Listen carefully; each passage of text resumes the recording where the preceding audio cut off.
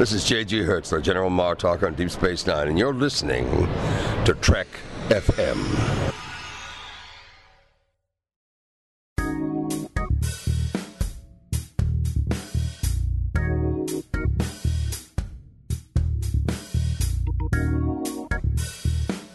Hello and welcome to the final season of Commentary, Trek Stars, a show which deals with the work of Star Trek creators outside of Star Trek. I'm Mike. I'm John. And yeah, for our big finale, we've decided to will the universe into creating a new Star Trek show. It's the type of power that we have. Charlie X couldn't wield this power as responsibly as we have. We made this happen. I think we should give ourselves a pat on the back for this. You know? You know what? And the thing is, with our weird powers, I don't even have to move my hands to do that. Yeah, I know. It's awesome, right? It's a comfortable life. So, but before we get into that, before we get into all that stuff, a little bit of sad news. Yeah. Howard A. Anderson Jr. Passed away this week. You probably don't know the name. I didn't know the name. However, you definitely know his work, unless you have Netflix, in which case you might not. But he is the original visual effects creator on Star Trek. He was the guy who, along with his brother, had a company that produced visual effects, and they had worked with Desilu on perfecting the heart in the I Love Lucy logo, right? And apparently they did a really good job. You remember that heart, right? Of course. I remember that heart. Yeah. So when it came time for Desilu to, hire a special effects company, they're like, wow, Howard, you're really good at hearts. How are you with stars? He's like the anti-Twitter, Oh, that's right. He went from hearts to stars. You're right. You're right. I still haven't updated my Twitter account, by the way, but it's weird because I get the impression just from looking at my timeline that everybody updated their phone in the span of about 5 minutes. They didn't give me a choice. Oh, they didn't give me a choice. It was literally, I saw somebody say, I can't believe they're changing it to hearts. I was like, what are you talking? Look, I have hearts. Well, all right then. Yeah, I don't know. It hasn't happened for me yet. I guess I'm behind the curve, but whatever. So yeah, I'm still living in a star-filled Twitter, but regardless of that, that doesn't have anything to do with Howard Anderson.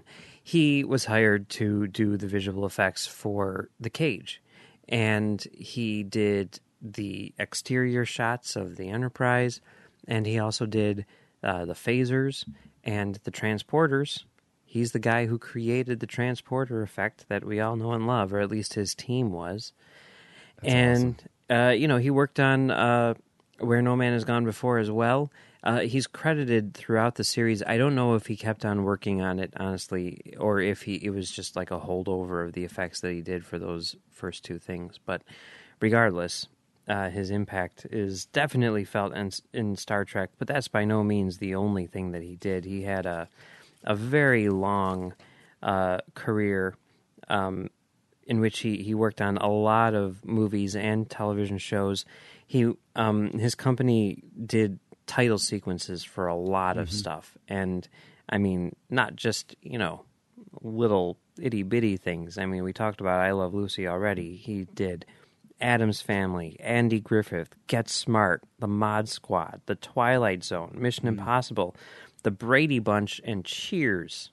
Which I mean, just doing the title sequence for Cheers, so far as I'm concerned, you can just drop the mic and walk out, because that one's burned in my brain, and like that, it really is a beautiful title sequence. Like it conveys everything about the show. It is beautiful. It's weird because as a kid, Cheers was just always the show. Like I think between Family Ties and Night Court or whatever it was, that's a half hour where you did your homework while your parents, were really into this show for some reason. So like that title sequence, while it was burned into my brain at an early age, it was always sort of like depressing. Like every time I see it, I'm like, no way. Oh. No, and it doesn't have anything to do with the show necessarily. It's just more like, I've got to do homework now, But but the thing is, like, title sequences like that aren't done anymore. Like, you mentioned, like, unless you have Netflix earlier, and it's like, I was actually talking about this with a buddy of mine earlier tonight, where he said, whatever happened to TV theme songs, and I think this ties into it, where title sequences, I mean, they used to define so much about the show. It was it was how you gear shifted, to use a term that you love to use, into the moment. You got ready for the show. You were like, oh, here it is. And I always loved it because it always showed people that sequence just is nothing but people, coming together and smiling. And regardless of what the times were like, you always had a friend to hang out with. That's kind of a beautiful thing. Did you see? I saw this before, but it came up again this year with Halloween. There was some guy who, for Halloween, dressed as the Cheers opening title sequence. Oh, no. He was the guy at the end who's like holding up his glass, but then what he did, he had like the bowler and everything holding up the glass, but then in front of him, like attached to his body, so that in front of him there was like a square, and just right in front of him, it through like a transparency, he had written at the bottom, created by, Les Charles, or whoever it was. Awesome. It was pretty great. That is fantastic. Yeah. And I have been rewatching that show, or watching it for the first time over the past few months, and it is a solid show, for sure. Yes. I would say, I mean, Cheers helped inform my sense of humor. Yeah. But I agree with you about title sequences for sure. I mean, whenever there's a show, Voyager is one in particular where I'm like, that's like the thing that I look forward to most. And, it was true, like even for sitcoms and stuff, like with Friends and stuff like that. And if there was an episode where they're like, oh, we've got too much stuff and we have to do the titles over the actual episode because we don't have enough time for the credit sequence, I always was disappointed in that. But yeah, I'm a big fan. Well, I mean, it used to be there were certain shows where you could tell. The X-Files, they would do little changes to the opening sequence to let you know if something major was going to happen in that episode. Yeah. Because they would swap out the truth is out there for some other phrase, and you were like, "Ooh, big show." And then occasionally they would do it for just like comedic effect, which was awesome too.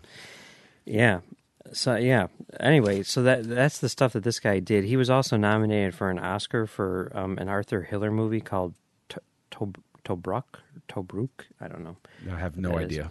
Came out in 1967, same year as season 1 of Star Trek. So he passed away this week, and he will be missed. But figured should acknowledge it. So in honor of him, go out, dig out your DVDs or whatever, and or your Blu-ray discs, and switch to the alternate angle and check out his original effects because they're great.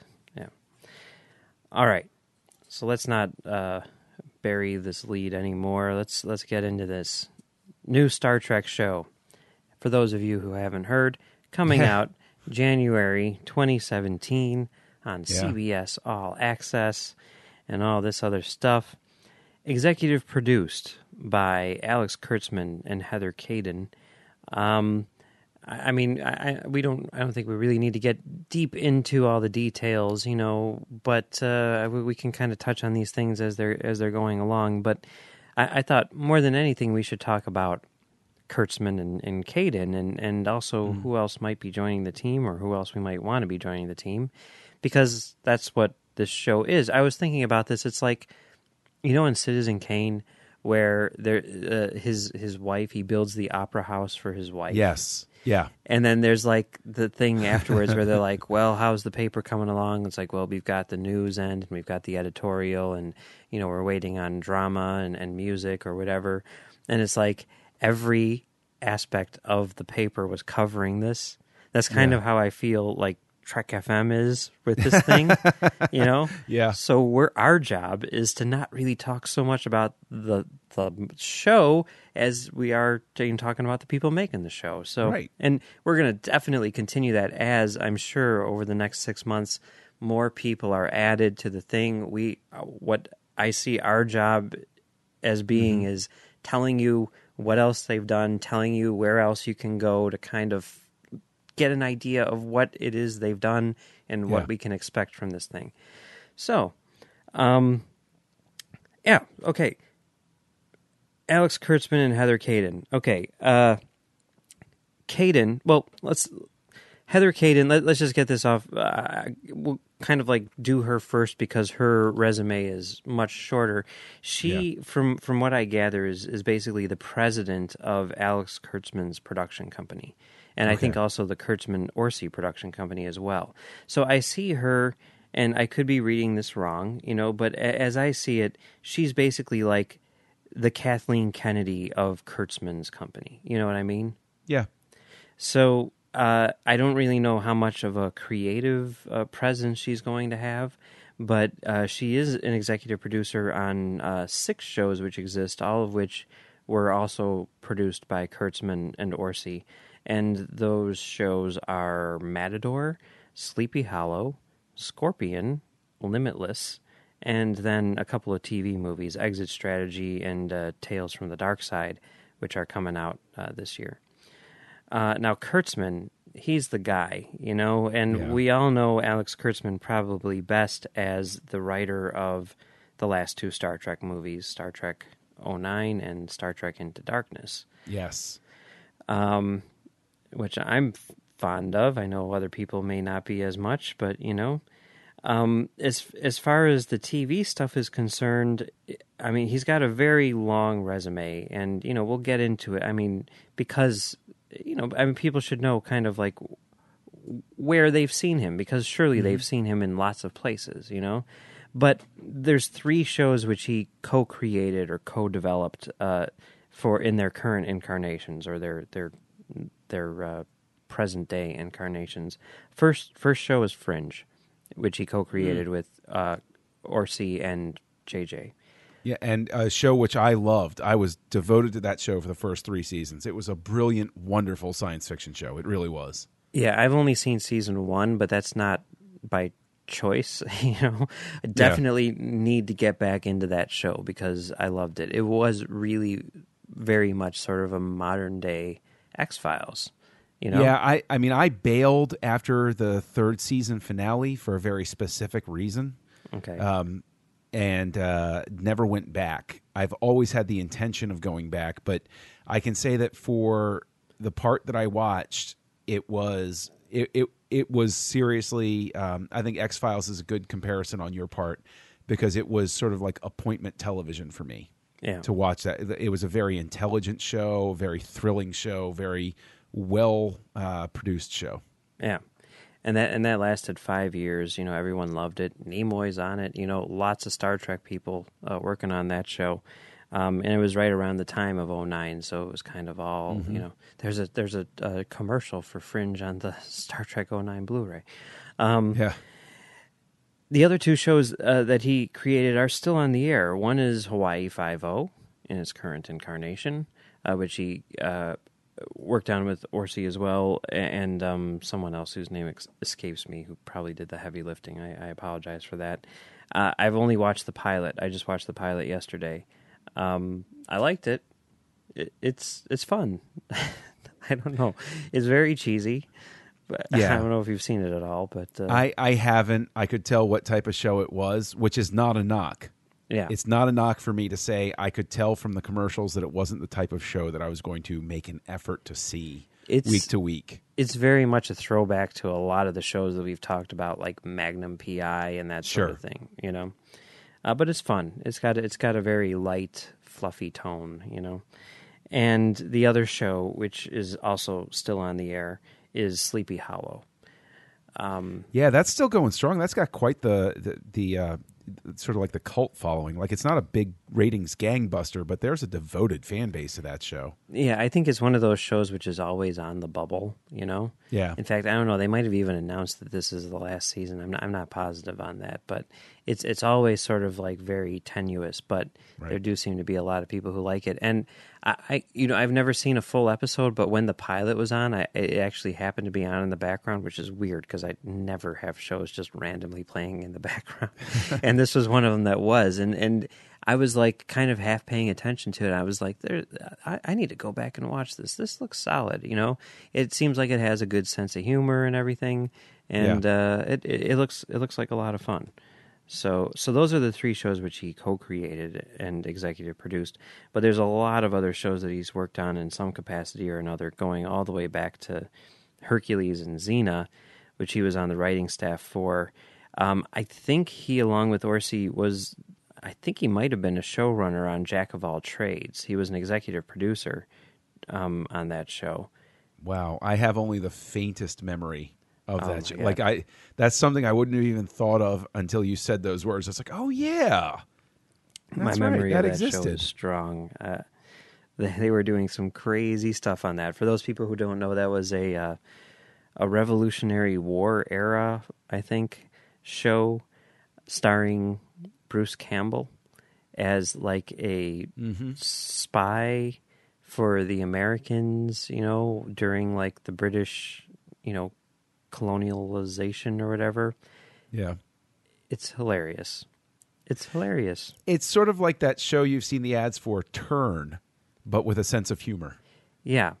It was, just to give you an idea of what they were doing on this show, there was an episode of the show where Napoleon shows up, right?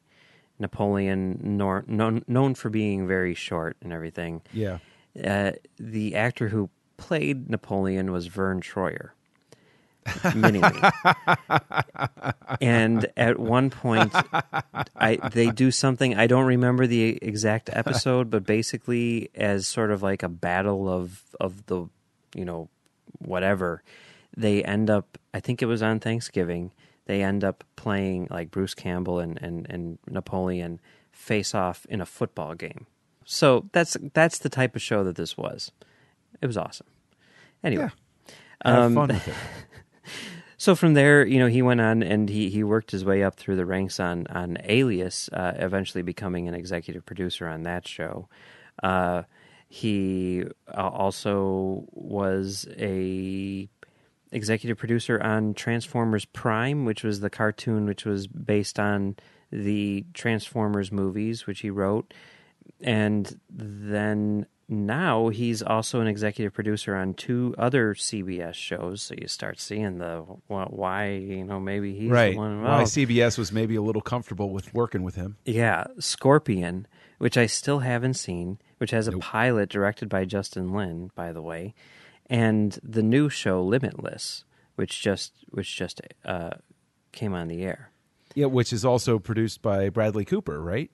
Because I'm pretty sure it's the movie brought to the TV. Yeah, right? it actually fits into the same content. Like Bradley Cooper shows up as his character in this. Cool. It's a sequel to the movie. It's not like a reimagining or anything like that. Right, it's not like MASH. It actually works with the movie that exists. Yeah, it's the same continuity, just like another guy who took the pill kind of thing. Which I don't know if you've seen that movie, but the way it ends is really interesting, and I can see why they wouldn't. Well, also it's Bradley Cooper, but yeah, it's not a bad movie. I haven't seen the show. As far as writing is concerned, which is, that's primarily what he is. He was a writer on Hercules and Xena and Jack of All Trades and Alias. On the big screen, he wrote The Island for Michael Bay, a movie which I enjoy quite a bit. I've never seen it, but you're the only person I know that uses the phrase, which I enjoy quite a bit, when I've heard them talk about that movie. It's extremely underrated. There's a lot of cheesy stuff, like when they're in the underground facility for clones, which don't know that there's an outside world, and they have their like sort of virtual reality video game like boxing match with the huge Xbox sign behind it, because obviously these clones need this ad promoting them to purchase an Xbox or whatever, even though they don't know that products are a thing. But whatever. It's weird because it starts off like, you could totally, like, he was just ripping off THX 1138, but then like the second half. Now that's not a phrase you hear much. No, ripping but off THX 1138 is not something that happens every day. But it totally is. Imagine, like THX 1138, but instead of, Robert Duvall, it's Ewan McGregor, Scarlett Johansson, and Neelix, by the way, just running around. Oh, there you go. Yeah. And then in the second half, it becomes like this big chase movie. which is insane. Like this insane, crazy, like fugitive-style chase movie with like the biggest Michael Bay action sequences you'll ever see. It's pretty great. And give it a shot. I like it a lot. All right.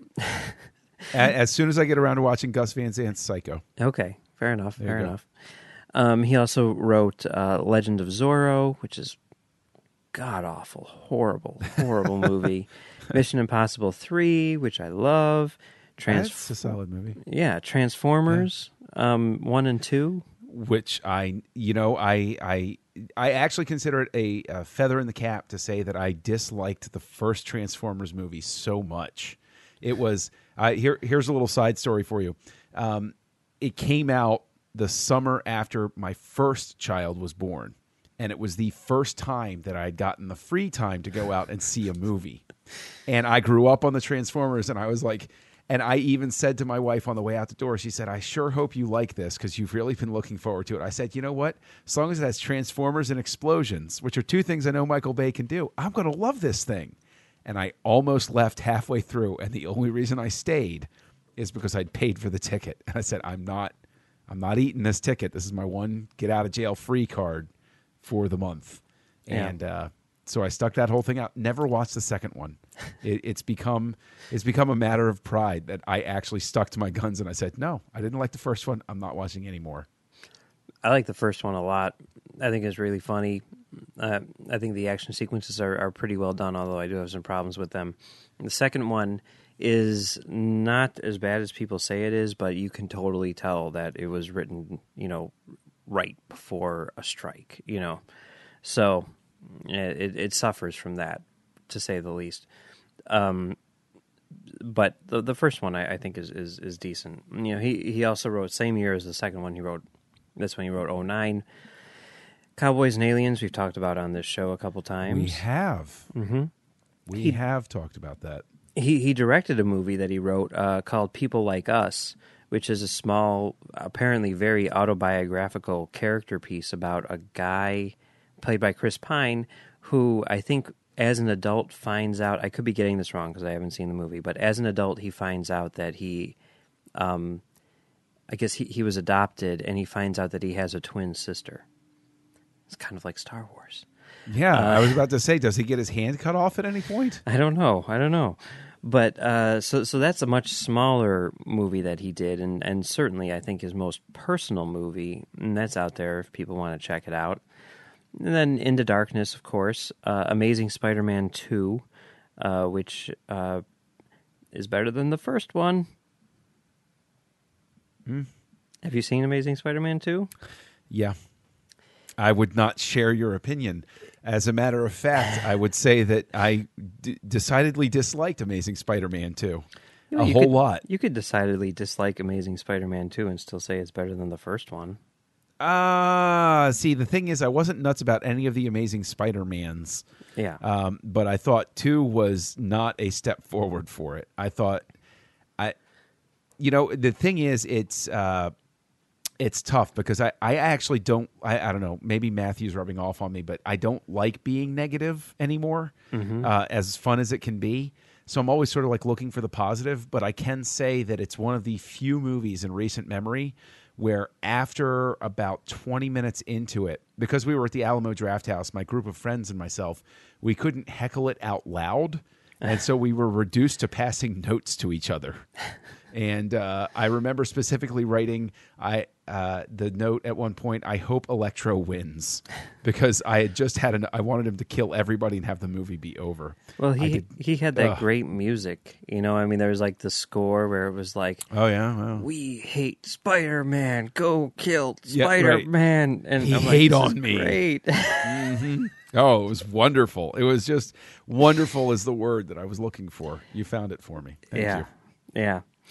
And here's the thing, and this is why, this is the most important piece in the puzzle. He is coming up soon on directing another movie, his second movie, which is The Mummy. And he, along with Chris Morgan, the guy who does the Fast and Furious movies, who writes them, they're basically running this new Universal Monster Cinematic Universe, right? Yeah, the one that Dracula Untold kicked off, right? Maybe they said it did, and then now they're saying like, well, we'll see about that. Yeah, it kind of flopped, so maybe not. Yeah, We don't know. Yeah. But he's doing The Mummy, which is the first really big one in it for sure, and that's where his attention is focused now, so he doesn't really have time to run a Star Trek show unless he juggles things around, which you never know is a possibility for sure. But because of that, it's most likely that someone else is going to be running this thing. And, in the Hollywood Reporter story, which broke the news, they talked about how they were looking for writers right now. Yeah. And so the question becomes, who will write it? I guess before we get into that, though, general thoughts on this new Star Trek show? I'm thrilled Star Trek is coming back, and I was just smiling because I don't think that my opinion is unique in feeling that Star Trek has always flourished most and best on television. So seeing it come back to yes, I know it's coming back to the app and everything, but like basically coming back to a show format, I think brings Star Trek back into its wheelhouse. Like the movies have always been a sort of nice bonus, but TV is its first and best destiny, if I can borrow a line from Spock. Yeah, I mean, I pretty much agree with that. I think that it's important to have Star Trek on a weekly basis. I mean, definitely there was franchise fatigue, and the fact that, there were 2 shows running simultaneously, it got to the point where it was kind of like, really? Like, do I have to still watch Star Trek? Is this really something that we still have to do? I think it would be a lot easier now because everything is on an app or whatever, and you don't have to worry about saving the VHS tape and not accidentally recording Mystery Science Theater 3000 over it or whatever. But it is kind of nice that we have had this sort of gap in order to kind of, start things fresh, start things, new. Take a breath. Yeah, and like back when there were shows on the air and then the movies would come out, like I still do hope that they are making movies because the movies were always sort of like a jolt. It was like when you would hit the NOS button on your race car, and it's like, oh yeah, Star Trek again, because you're like, yeah, Star Trek, oh yeah, Star Trek again, So I think that's good and an important thing to have. Still have the theatrical movies, but I like the fact that there is a television series which is going to be not on the air but on the app. So. So there's that. Now, do you have any hopes or dreams or anything in regards to what this show will be? No. I can honestly say, I saw, there have been a fair number of dust-ups, if you will, about, people saying the show needs to have this and people saying, no, the show doesn't need to have any, I'm just glad that Star Trek's going to be back on. I hope that they make an effort to be a big tent and, as they have in the past and, let all of the fans enjoy it and have a good time. And I know this might not be popular in some circles, but I'm actually really happy to hear Kurtzman's name attached to it because he, at the very least, with the movies, had a sense of how to bring in casual fans and non-fans to the franchise and get them interested. And I think that that's a good thing to have. Like, he has an eye toward entertainment, which maybe that rankles some. But I want the show, yes, it's important for the show to be Star Trek, but it's also important for the show to be entertaining. I don't want to feel that I'm watching it just because I have to, because it's Star Trek. I want this to be a show where when it comes on, the fact that it's Star Trek makes it even more exciting, and if you took away the name Star Trek from it, I would still want to watch it. That's my only hope for it. Yeah, I mean, we've seen what he's done with Hawaii Five-0. I know that's kind of a different scenario because it's there's such a long gap, but he definitely revitalized that thing, and I think he did the same thing with Star Trek. We can see that, and I think that that's exciting. I mean, I guess there's been a lot of debate as to whether or not it should be in the Prime universe or the JJ verse or whatever. And I think even if it's in the Prime universe, it's still going to have that energy that the JJ verse has, which I think is good and important. But I do. I mean, I'm not at all surprised that Kurtzman. There's kind of a half thing. I'm not at all surprised that Kurtzman is making this show. I think I said on numerous occasions that, when everyone was like, they're not going to want to deal with Bad Robot, and everything. When we were talking about like the possibility of it being a JJ verse show, they're like, well, they're not going to want to deal with Bad Robot. I'm like, yeah, no, they're not, but they're going to want to deal with Kurtzman and Orsi, who make every other show that airs on CBS. So, and I thought that they were going to go with them. I'm on the other hand very surprised that it's only one of them. No, I'm semi-surprised that it's only one of them. I'm very surprised that one is Alex Kurtzman, because I thought, like, Orsi, this has got to be his dream job, and the fact that Kurtzman is the one who's doing it, I mentioned this on the Hyper channel, but I'm like, God, can you just imagine that? Like, the two of them growing up, and then they do this whole thing, and then Orsi, Kurtzman kind of leaves because he's like, whatever, yeah, that was fun. And Orsi's like, now is my chance to make my own Star Trek the way it is. And then he, gets kicked off of that project. And now the big thing that Orsi probably wanted more than anything else to do his own Star Trek show, and his friend is the one who's doing it. It's just like, oh, God. Well, the two thoughts I have on that are, one, that, that's got to sting a little bit. But two, like, I just get this vision of Kurtzman telling Orsi and having it be like the end of Dumb and Dumber when he meets the husband at the end and he's like shaking his hand. He's like, I'm so happy for you. Yeah, I can see that for sure. But that being said, if there's something that I want, again, I'll go wherever they take me, assuming that where they take me is a cool place, I'm open to anything. However, I would definitely prefer that they stay in the JJ verse. I think that it's important to sort of ride this out and make what they did in Star Trek '09 meaningful. And I also very specifically want this to be an Excelsior show starring John Cho. That's what I want more than anything. More than anything in the world. Again, I don't have any specific hopes or dreams or anything like that, but I also think that the likelihood of them going back and cater, I think that CBS has an obligation to move forward and try to grab the new fans as Paramount did in '09 with the movie.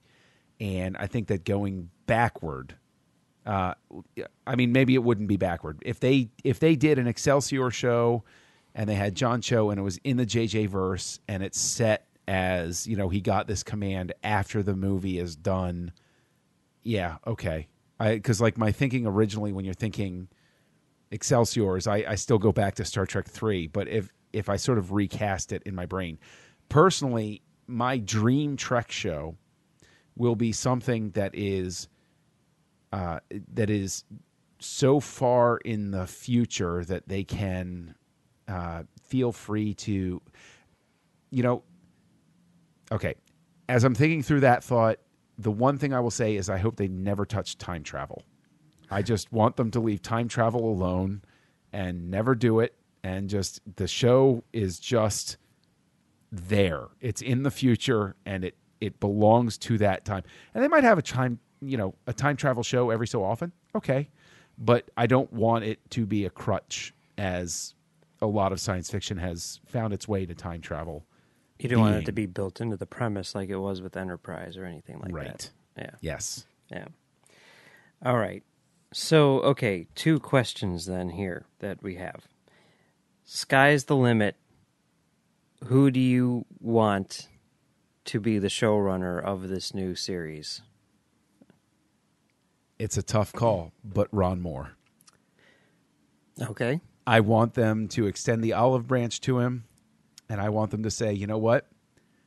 We know why you left, We know what the disagreement was about Voyager.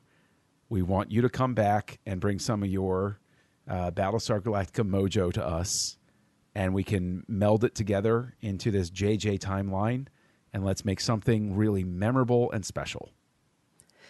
I think that would be awesome for sure. He would be my number 2 choice, but my number 1 choice would be the person who is always my number 1 choice, Paul Thomas Anderson. And I know that's become a joke. I know I've made that into a joke, but it's all true. Like, honestly. Okay. But that's never going to happen. That's why I said sky's the limit. That's why I said sky's the limit. All right. Okay, fair enough. Maybe I'm limited by my own imagination then. Maybe I'm just too much on, yeah. Okay. So, all right. So sky's the limit, PTA? Okay. Yeah. There you go. So okay, taking it back down to realistically speaking choices. Who do you get? That is a much tougher call. Day to day, like I honestly, I would be strapped because there are a number of people that are very good, like Vince Gilligan, but I don't see him working in this universe. And I don't see, maybe Glenn Mazzara. Maybe if you could get him, because he's worked. I mean, Walking Dead was sort of a sci-fi fantasy sort of show. And he, I feel, shepherded it through the strongest parts, and had the most interesting plot lines. So, I mean, those are the only 2 other names that come up. I think, honestly, that in my brain, I'm so stuck on Ron Moore of bringing him in.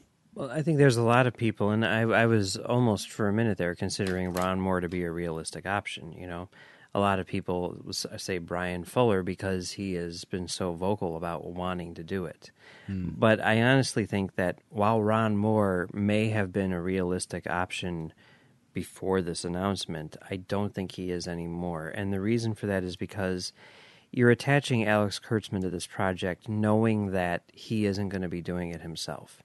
So essentially you're putting his name on it. It's a branding thing, and he's done this, with Limitless and everything. Not to say that he's not doing any work, of course, but it's much more, it's like JJ on Lost, He directed the pilot. I mean, he even said in that video, he's like, the great thing about this is that, I didn't have any involvement with Lost after the pilot. So, whatever.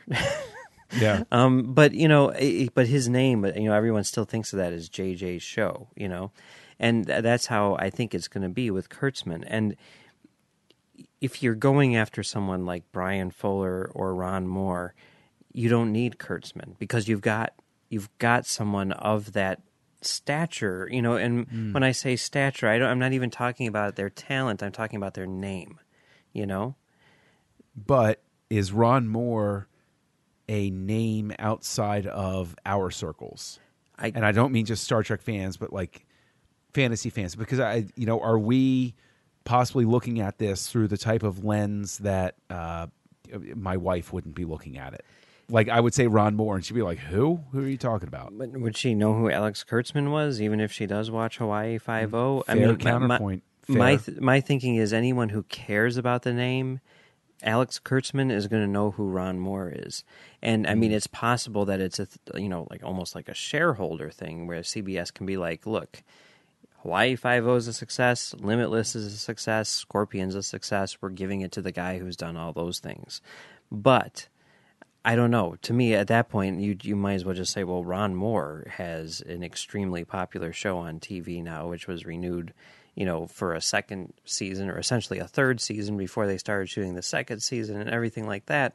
And, he made Battlestar Galactica, which is, like the huge crossover, hit of science fiction hit and everything. Yeah. So that to me, it's not like they wouldn't have Kurtzman involved if they were going after someone like that. And I don't think that Kurtzman would go after someone like that because I could see it being rather contentious. And I also can't necessarily see one of them doing it under those circumstances, I mean... That's a fair point. Fairly argued. Sure. So with that in mind, the person who I think is totally a viable option, someone who they could totally get, who I would want to get, is Ira Stephen Bear. Because Okay. he doesn't have that name. He's never created his own show. Right now, he's working under Ron Moore on Outlander, and just listening to him talk about it, while I mean, I don't know if you watch Outlander. I do not. I mean, that show is really good, but then you get to the Ira Stephen Bear episodes, and you're just like, holy crap. Like, oh my God. And I mean, also, it's like, what would Ira Stephen Bear be like if he could literally do anything like go beyond an R rating? Oh, that's what he could do? Oh, but at the same time, as amazing as his work is on Outlander, I get the impression just from hearing him talk that this isn't exactly a passion project for him. He's not the showrunner. He, like at the convention, he's like, I'm working on a show called Outlander. It's based on a series of books that I've never read. I mean, the fact that he says something like that, it's not like he's like, I need to adapt these books. Ron Moore is like that, but he's not. So for him to say like, hey, you can get your own show and a Star Trek show, which he admits was the highlight of his career. He says that, nothing can ever compare to working on Deep Space Nine. Everything else that he's done, nothing can compare to it. And it's like, you want to talk about like, you're going to get a quality product, and you're going to make the fans happy. I mean, oh my God, any debate about Prime versus JJ goes right out the window when you say Ira Stephen Bear's doing it. Then everyone else is like, well, who cares? He can do whatever the hell he wants because he's Ira Stephen Bear. I mean...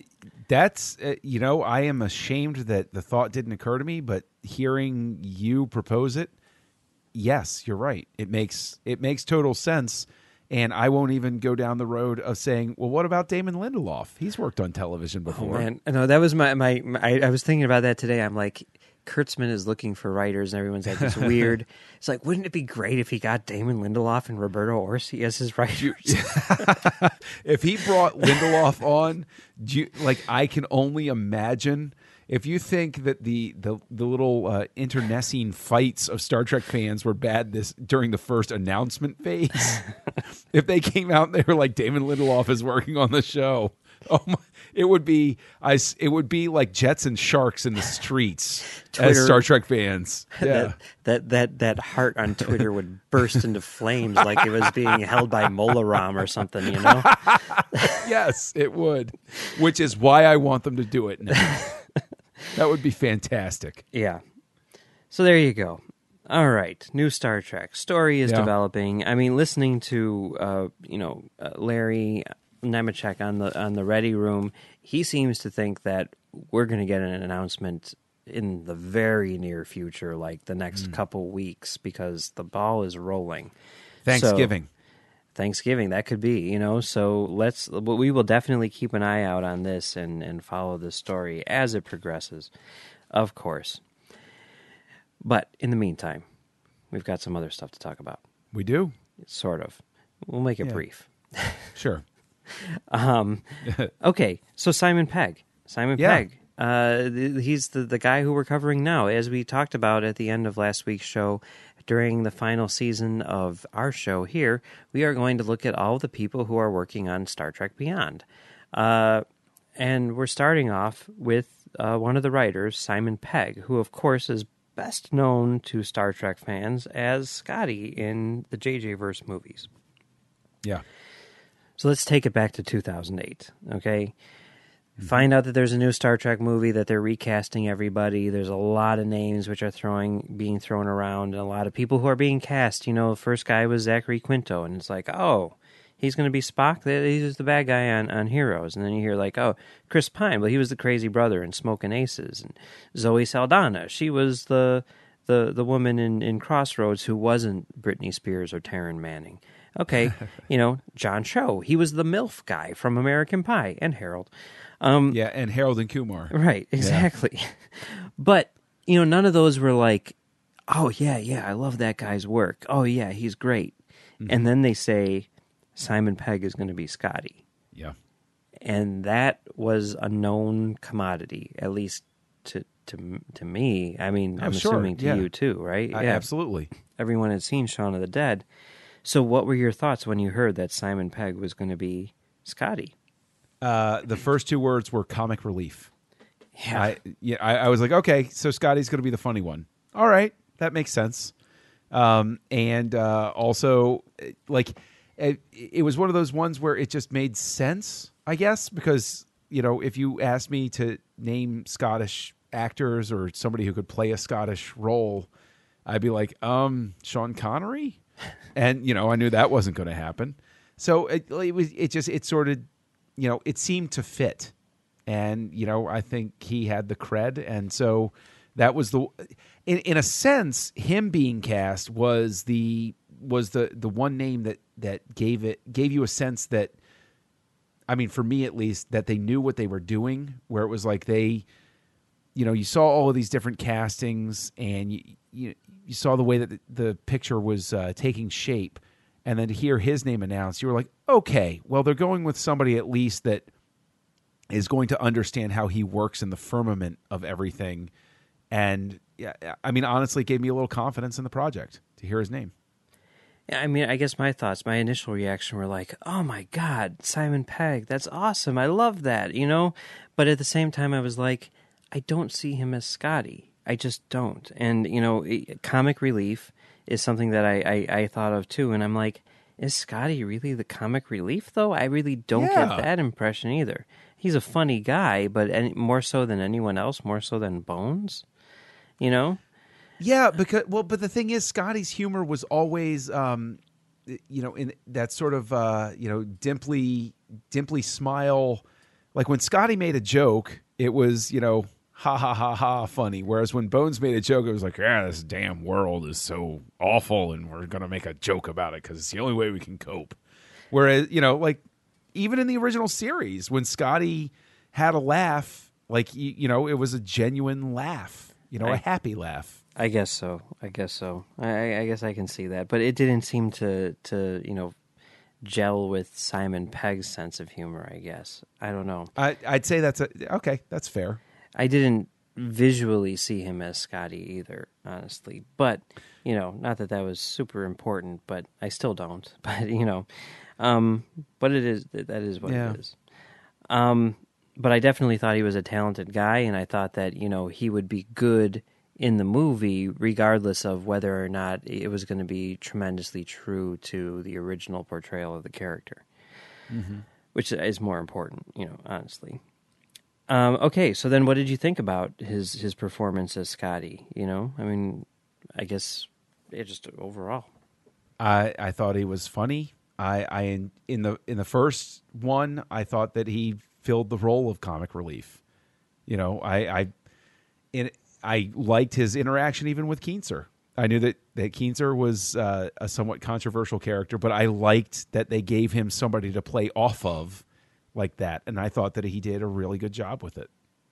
I agree. I thought he was really funny. I didn't particularly like the way that they brought Scotty into it, but in terms of his performance, I thought it was really solid. He worked with what they gave him extremely well. He's a very talented comic actor, and I thought he kind of hit it out of the park in that sense. And what I kind of love about Into Darkness is that while he is still very funny in that, they basically made him sort of like the conscience of the movie early on. Yes. And he's the guy who's like, you know what? We shouldn't be doing this. And there's that moment where he's like, Jim, listen to me. And I think I've brought this up elsewhere, but that's like one of those things where it's like you hear him say that, and especially coming out from that character, and it just kind of like strikes you like, whoa, no, wait, we need to take a step back and really listen to what he's saying, because he just called you Jim. Like, I remember There's my friends all call me Schindler. Max calls me Schindler. Everyone does, because I used to work at a comic book store where there were 4 guys named Mike. There were like 6 employees and 4 of us were named Mike. So I'm Schindler, Schindler, Schindler. My wife calls me Schindler. I've never heard her call me Mike in my entire life. Anyway, so there was a time where I was getting like really into comics, like around like college, I guess. And there was one time, and you know, the comic book store I used to work at, and my friend worked there, and I came up one day with a stack of like 10 comics, and my friend like picked them up. He's like, "You're getting all of these?" And I'm like, "Yeah." And he's like, "Geez, Mike." And I'm like, "Whoa, maybe I should start rethinking how many comics I'm buying, because he just called me Mike." Right. Know? And that's kind of like how I felt when I was watching Into Darkness, and I really liked that. Because since I didn't, I mean, yeah, maybe Scotty was a funny guy, but he definitely had his, you know, serious moments as well, and it was great to have him, you know, see him have that in Into Darkness, and I think that Pegg did a good job portraying that. Yeah, I completely agree with you, because in that scene, you know, aside from everything else, is one of the most fascinating things is there are a lot of comedic actors who can't pull off the turn to the more dramatic, and that whole interplay works because he's one of the ones that can make it work and make it believable, because he doesn't, you know, it doesn't feel unnatural for him to have that moment where it's like joke, breaks on it. Wait, no. This is a serious moment. And you bought that entire exchange. And I mean, in a sense, though, Scotty becomes, in a large way, the hero of the movie to a certain point, because he is the one, like you said, that's the conscience of the captain and is the only one who sticks to his principles through the entire thing. Yeah. Never backs down from what he believes to be right. Right. It's pretty cool. I really like his arc in that movie. Okay, so moving on. Now Simon Pegg is co-writing Star Trek Beyond along with Doug Young. And how this came about, for people who may not know, Simon Pegg works on another Bad Robot production called Mission Impossible. He was in Mission Impossible 3, and that's where, you know, he met JJ and everything, and that's how he got the job on Star Trek 09, I presume. And Star Trek was going through its sort of writing problems with Roberto Orci and J.D. Payne and Patrick McKay's script. Apparently, there were some people who, for whatever reason, we don't know why, were not happy with the direction in which the movie was going. And Brian Burke, who is a producer on both Mission Impossible and Star Trek, and during the production of the latest Mission Impossible movie, Simon Pegg was talking to Burke about this problem. And I guess Simon Pegg, being a fan, started saying, like, well, you know what you should do is blah, blah, blah, and blah, blah, blah. And Brian Burke's like, yeah, you're right. And Simon Pegg's like, yeah, you could do blah, blah, blah, and blah, blah, blah. And Brian Burke's like, or you could do that. How about you write the new Star Trek movie? And somehow that's happening, which I think is pretty crazy. Now, what do you think about Simon Pegg writing the new Star Trek movie? I think that Simon Pegg understands the genres that he appears in. He understands the rules of a genre. He understands how things are supposed to work. And honestly, I think putting his name on it has, having him work on it makes complete sense. I really do. I like he gives it that sort of, you have confidence that he's going to give it the flavor that it needs to inhabit the world in which these characters live. I think that he's always communicated in understanding. Now, I haven't seen everything that he's done, obviously, but just referencing, for instance, Hot Fuzz, like he knows the rules that he has to abide by in order to move outside the lines and give you something fresh. Yeah. I mean, to me, my reaction when I heard that was actually very similar to my reaction when I heard that he was going to be Scotty, which is like, wait, what? Really? Like, they got him? Like, that seems like someone who, it's like almost an unattainable goal, in a sense, you know? Like, whoa, how does that work? Even though it makes perfect sense because he's a fan of these movies and everything, but it's just like, having seen his other work and knowing that he's sort of indie, I mean, it is on a much smaller scale, kind of like if they were to say Paul Thomas Anderson was, you know, I mean, it's just like a huge get. But I was so conflicted about this because, you know, we talked to J.D. Payne and Patrick McKay on this show, the guys who were originally writing the new movie.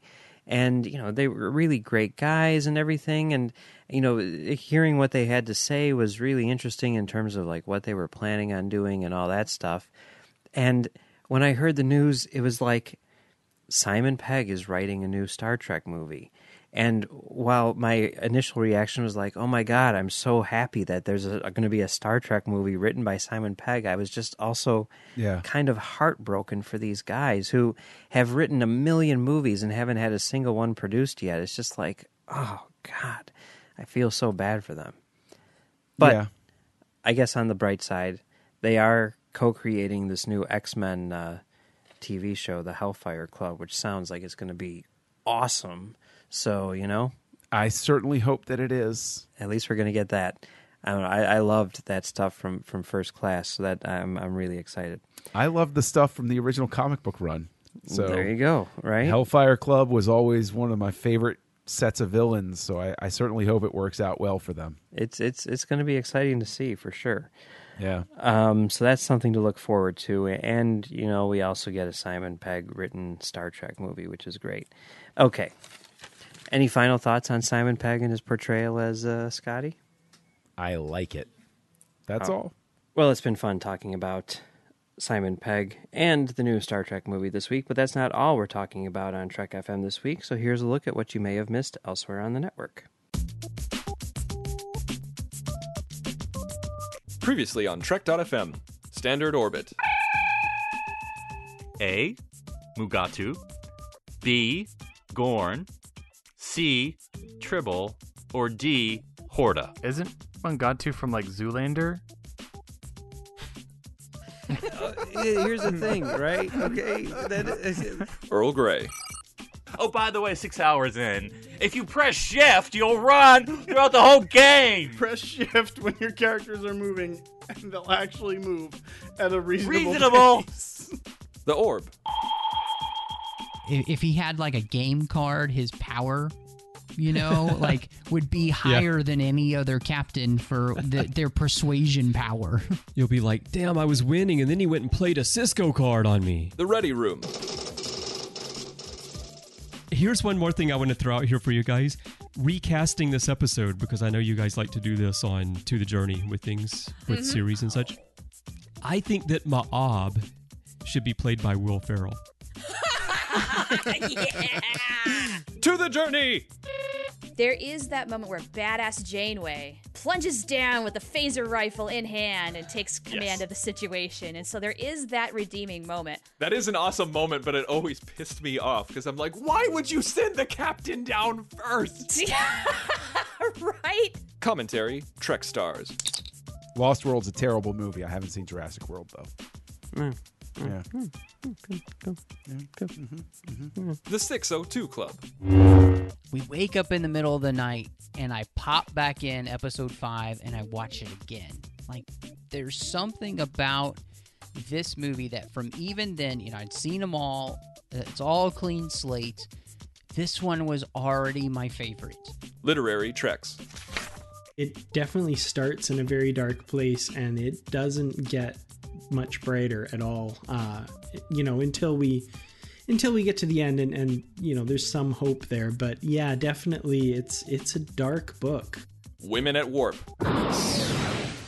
And then Tom's basically like, well, after we like infiltrate the fortress, we'll free Chaotica's harem. And No, like It's gonna turn out they're already being freed by Furiosa, and it's gonna turn into a whole nother holodeck program. Meta Treks. I want Lieutenant Commander Einstein sitting at my conference table in my briefing. Would that be a blue him, shirt? He would totally be a blue Okay, shirt. just making sure. And even though the bushy mustache is technically not Starfleet regulation, I'd let him keep it. And that's what else is happening on Trek.fm. Check out these shows and get in on the Daily Trek Talk. You can find us wherever you get your podcasts, including iTunes, Stitcher, TuneIn, SoundCloud, Windows Phone, or you can just go to our website and get them from there. Another way that you can help us out is by becoming a patron of the network on Patreon. If you visit patreon.com/trekfm, that's patreon.com/trekfm, you'll find our current goals and different milestone contribution levels along with all the great perks we have for you. These perks include early access to content, exclusive content, producer credits, seats on our content development team, and more. We really appreciate any support you can give us and hope you'll join the team. Again, you'll find all the details at patreon.com/trekfm. If you want to contact us, you can fill out the form on trek.fm/contact, or you can send us a voicemail at speakpipe.com/trekfm. You can find the network on Twitter at TrekFM or on Facebook at facebook.com/TrekFM. Facebook is also where you'll find the Babel Conference, which is our listener forum. Just type the Babel Conference, that's Babel, into the search field on Facebook and it'll pop up there. John, where can people find you? You can find me on Twitter at Kessel Junkie, and you can find me on another weekly podcast called Words with Nerds that I co-host with my buddy Craig, where we get into just about everything in the geek world. So give that a listen. And you can find me right here on Trek FM doing commentary Trek Stars, and on commentarytrackstars.com doing commentary Track Star Babies. And you can also find me on Twitter at Mumbles3K, or you can find us on Twitter at comtrackstars, or email us at comtrackstars@gmail.com. Before we go, we'd like to ask everyone to please support our sponsor who helps us bring commentary, Trek Stars, and all of our shows to you each week, and our sponsor for this show is Audible.com. Audible is a great way for you to read all of the books you've always wanted to read but never thought you'd have the time for. John, what do you have for us this week? This week we have Nerd Do Well, A Small Boy's Journey to Becoming a Big Kid, written by Simon Pegg and narrated by Simon Pegg. And the description is this: the unique life story of one of the most talented and inventive comedians, star of Shaun of the Dead, Hot Fuzz, and Star Trek. Zombies in North London, death cults in the West Country, the engineering deck of the Enterprise. Actor, comedian, writer, and self-proclaimed super geek Simon Pegg has been plowing some bizarre furrows in recent times. So spend some time getting to know the writer of Star Trek Beyond, Simon Pegg. And see some of his work as a writer, too. Yeah. You can get this book for free since you're a listener to Trek FM. As a Trek FM listener, you can get a free book of your choice along with a 30-day trial to see just how great Audible is. Just go to audibletrial.com/trekfm and sign up today. Again, that's audibletrial.com/trekfm, and we thank everyone for supporting Commentary, Trek Stars, and the network. All right, so that's the start of our Simon Pegg series. Over the next few weeks, we're going to be looking at all of the movies which he has written, which include Shaun of the Dead, Hot Fuzz, Run, Fat Boy, Run, Paul, and The World's End. So next up is probably his most famous movie, and the one that everyone loves, Shaun of the Dead.